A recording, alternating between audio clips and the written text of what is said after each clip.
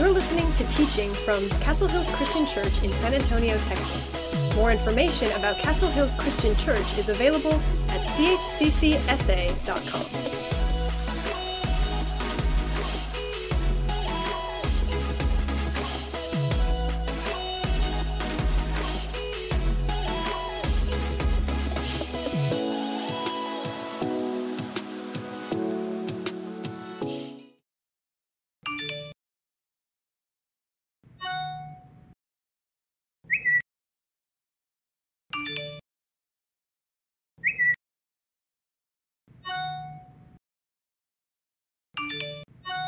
These days, everyone and everything is vying for our attention. It is so easy to underestimate the amount of influence others have over us. They impact our decision-making, our spending habits, our priorities, and our point of view. We are influenced more than we know. I am a film junkie. Here's what I mean by that. In 2019, the year before the pandemic, I watched 64 movies in the theater. 64 in the theater. Now, I know what some of you are thinking. Wow, that is a colossal waste of time and money. But here's what you need to know. First, the theater I go to had a season pass, which meant that I was able to pay a flat monthly fee and go see as many movies as I wanted to.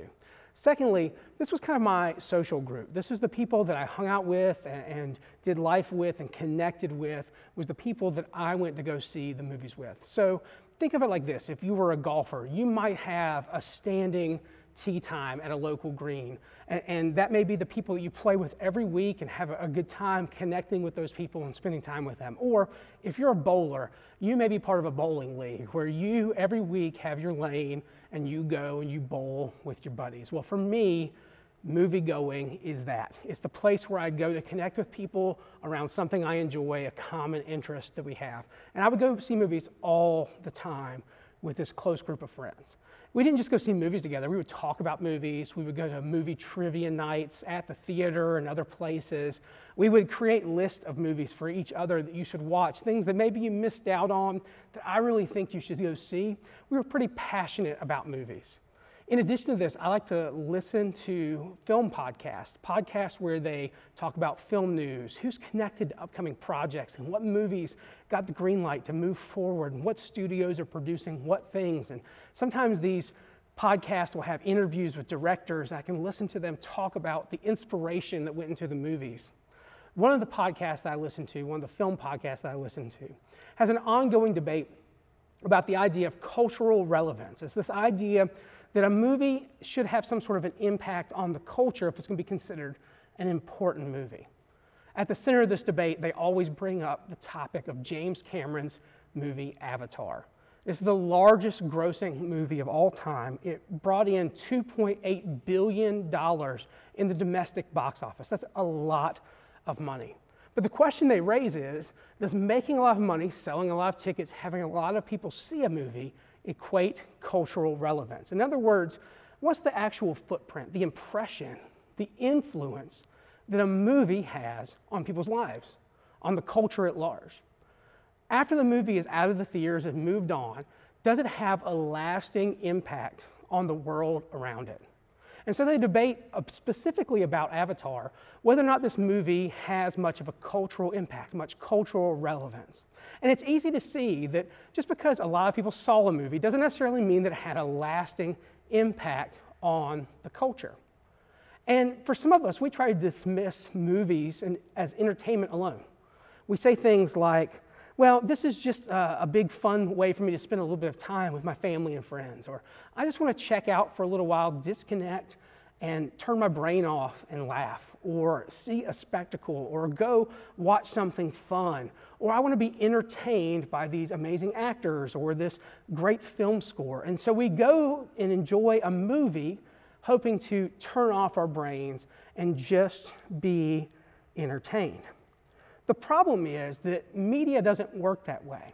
And it doesn't matter if we're talking about film or TV, something we see on a streaming platform, the news, magazines, books that we read. All of the media that we consume has an impact on us, whether we know it or not. So while we may think, hey, I'm going to go just be entertained for a while, The reality is the media we consume shape us, they impact us. In fact, a good story has the ability to move us emotionally and invite us to participate in the story. We begin to see ourselves in the lives of its characters and relate to its stories. We pick up on its themes. We reference these movies, these TV shows, these books, all this media we consume in our daily life. It sprinkles into our conversations with our family, our friends, our coworkers, our kids. And these movies, these books, these TV shows really begin to shape how we think about the world, how we view things, how we interact with people, what we care about, how we spend our money and our time and our energy. The media we consume influences us more than we know. And as a side note, this is how the Bible functions as well. I think it's interesting that so much of the Bible is actually narrative story. The vast majority of it is a story. Stories of people of faith and people without faith, how they've interacted with God and the world around them. And it invites us to be emotionally moved by its content, to connect with the storylines of the people, and ultimately to participate in the furthering of its story. Because like all other media, all other things that you might consume, the Bible is a beautiful story that invites us to participate in it in the same way. So when we think about movies, we think about TV and books, when we think about media that's meant to be consumed, how should we handle that as people of faith? Should we avoid it because we're worried about the impact, the influence it's going to have on us, or should we do something else? Well, I believe that we should, instead of avoiding these things, we should just become more aware of the ways that they are influencing us. Gaining wisdom is a major concern of the Bible. Listen to what Proverbs chapter 4, verses 5 through 9 say about wisdom. It says, "Get wisdom, get insight. Do not forget and do not turn away from the words of my mouth. Do not forsake her," talking about wisdom, "and she will keep you. Love her and she will guard you. The beginning of wisdom is this: get wisdom, and whatever you get insight. Prize her highly," talking about wisdom again, "and she will exalt you. She will honor you if you embrace her. She will place on your head a graceful garland. She will bestow on you a beautiful crown." See, we're supposed to pursue wisdom. We're supposed to chase after it and get insight in any way that we can. And what that means for us as people of faith is that we need to become wise in the ways that we consume media. The way we watch movies, TV, read books. We need to be wise in the way we approach these things. The Apostle Paul wrote to the church in Philippi in a book that we call Philippians. In chapter 1, verses 8 through 11, this is what he says. He says, "For God is my witness, how I yearn for you all with the affection of Christ Jesus. And it is my prayer that your love may abound more and more with knowledge and all discernment, so that you may approve what is excellent, and so be pure and blameless for the day of Christ, filled with the fruit of righteousness that comes through Jesus Christ to the glory and praise of God." Paul uses a word here that sometimes you might have heard, but we don't really think about what it means very often. The word is discernment. So what does it mean to discern something, to be discerning, to practice discernment? Well, luckily for us, he goes on to kind of define the term a little bit for us. He says that discernment involves approving what is excellent. What this means here is that we're supposed to test, to examine, to even scrutinize something. This is a word that would sometimes be used to talk about metals. Let's say you wanted to buy a piece of jewelry, and you're trying to determine if something is actually the material that it claims to be. Well, you would scrutinize it. You would look over it. You would test its content. You would approve the metal to see if it's actually genuine. There's probably nothing more embarrassing than buying a piece of jewelry that you think is real, only to have the person you give it to, or when you wear it, to have their skin turned green as a result of it. We want to know that something is real because that's where it gets its value from. And we're supposed to be able to approve what is excellent as people of Christ. So how do we do this? Well, we ask good questions. When we go to watch a movie, a TV show, to read a book, we should ask questions like, who made this?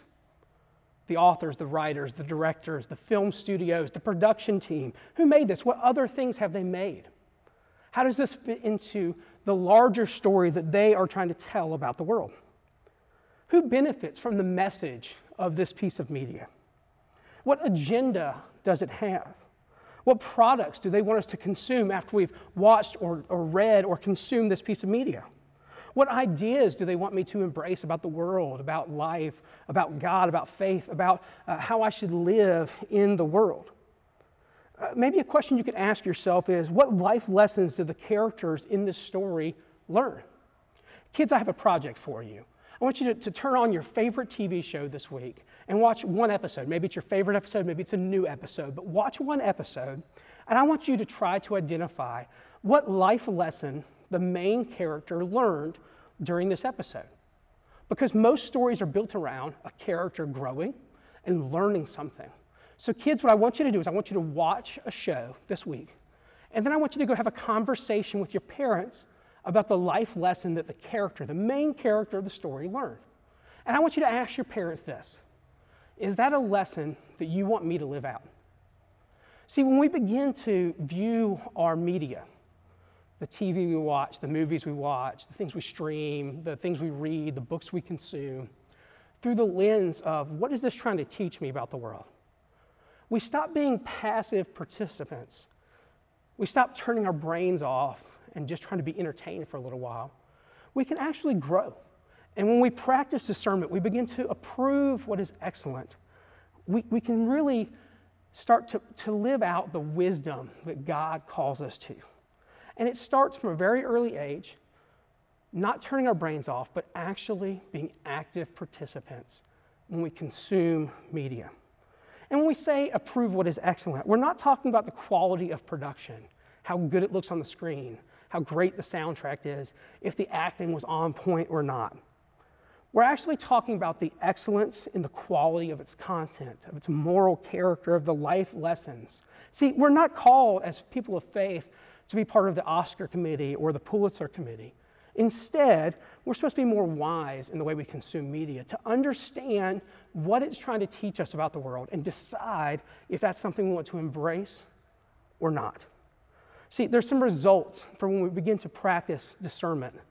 In Philippians chapter 1, it says that one of the results of discernment, of practicing discernment, is that we will be pure and blameless. Later on in the same letter to the Philippian church, Paul writes this in chapter 4, verse 8. Finally, whatever is true, whatever is honorable, whatever is just, whatever is pure, whatever is lovely, whatever is commendable, if there's any excellence, if there's anything worthy of praise, think about these things. See, when we are people who practice discernment, when we take the time to ask ourselves, is this genuine? Is this true? Is this excellent? When we ask good questions of the media we consume, when we do this, it'll help us find the truth and the beauty and the goodness wherever it may be. Because sometimes there's these nuggets of truth, these pieces of beauty and goodness and love buried in a story that otherwise we might dismiss. And when we can learn to practice discernment, we can find those good things and we can focus on them. We can think about them. We can reflect on them. But there's a second result of discernment. It also says in Philippians chapter 1 that we will be filled with the fruit of righteousness. In other words, our lives should produce something. It should produce fruit of good doing, of righteousness. I like the way the book of James puts this in James chapter 3, verses 13 through 18. It says, "Who is wise and understanding among you? By his good conduct, let him show his works in the meekness of wisdom." So don't make the mistake of thinking that wisdom is about being arrogant or proud. Instead, it's about being meek. Let him show it by the meekness of wisdom. But if you have bitter jealousy and selfish ambition in your hearts, do not boast and be false to the truth. This is not wisdom that comes from above, but is earthly, unspiritual, and demonic. For where jealousy and selfish ambition exist, there will be disorder in every vile practice. But the wisdom from above is first pure, then peaceable, gentle, open to reason, full of mercy and good fruits, impartial, and sincere. And a harvest of righteousness is sown in peace by those who make peace. See, when we practice discernment, it doesn't just help us identify truth and beauty and goodness. It helps us put those into practice in our lives, to live those out. When we develop discernment in our lives and the way we consume things, we take an active role in producing truth and goodness in our own lives. See, consuming media should not be a time for us to turn off our brains and mentally check out. We all need downtime, and that's fine. But we need to be careful. We need to be wise about how we approach the media we consume. We need to ask good questions. We need to scrutinize. We need to approve what is excellent every time we turn on a TV or pick up a book or watch the news or stream a show. And I want to be really clear here. That also includes when we consume media that comes from Christian sources. See, people who claim to be people of faith or who are people of faith are still broken people. We can be wrong about things. And it's easy for us to say, well, this comes from a good place, so it must be good. But that's just not true. We need to be people who are able to discern, to tell if something's good or not, reasonable or not, true or not, beautiful or not, good or not. We need to be able to be people who identify those things and put them in practice in our lives. My prayer is that your love may abound more and more with knowledge and all discernment, so that you may approve what is excellent, and so be pure and blameless for the day of Christ, filled with the fruit of righteousness that comes through Jesus Christ to the glory and praise of God. Let's pray. God, we thank you for the example of wisdom that you've given us. And we pray that as we consume media, we watch TV and movies and read books and consume the news, that we will do so in ways that are built on wisdom and lead us to live lives modeled after you. Thank you for your example, and thank you for your grace when we fall short. It's in Jesus' name we pray. Amen.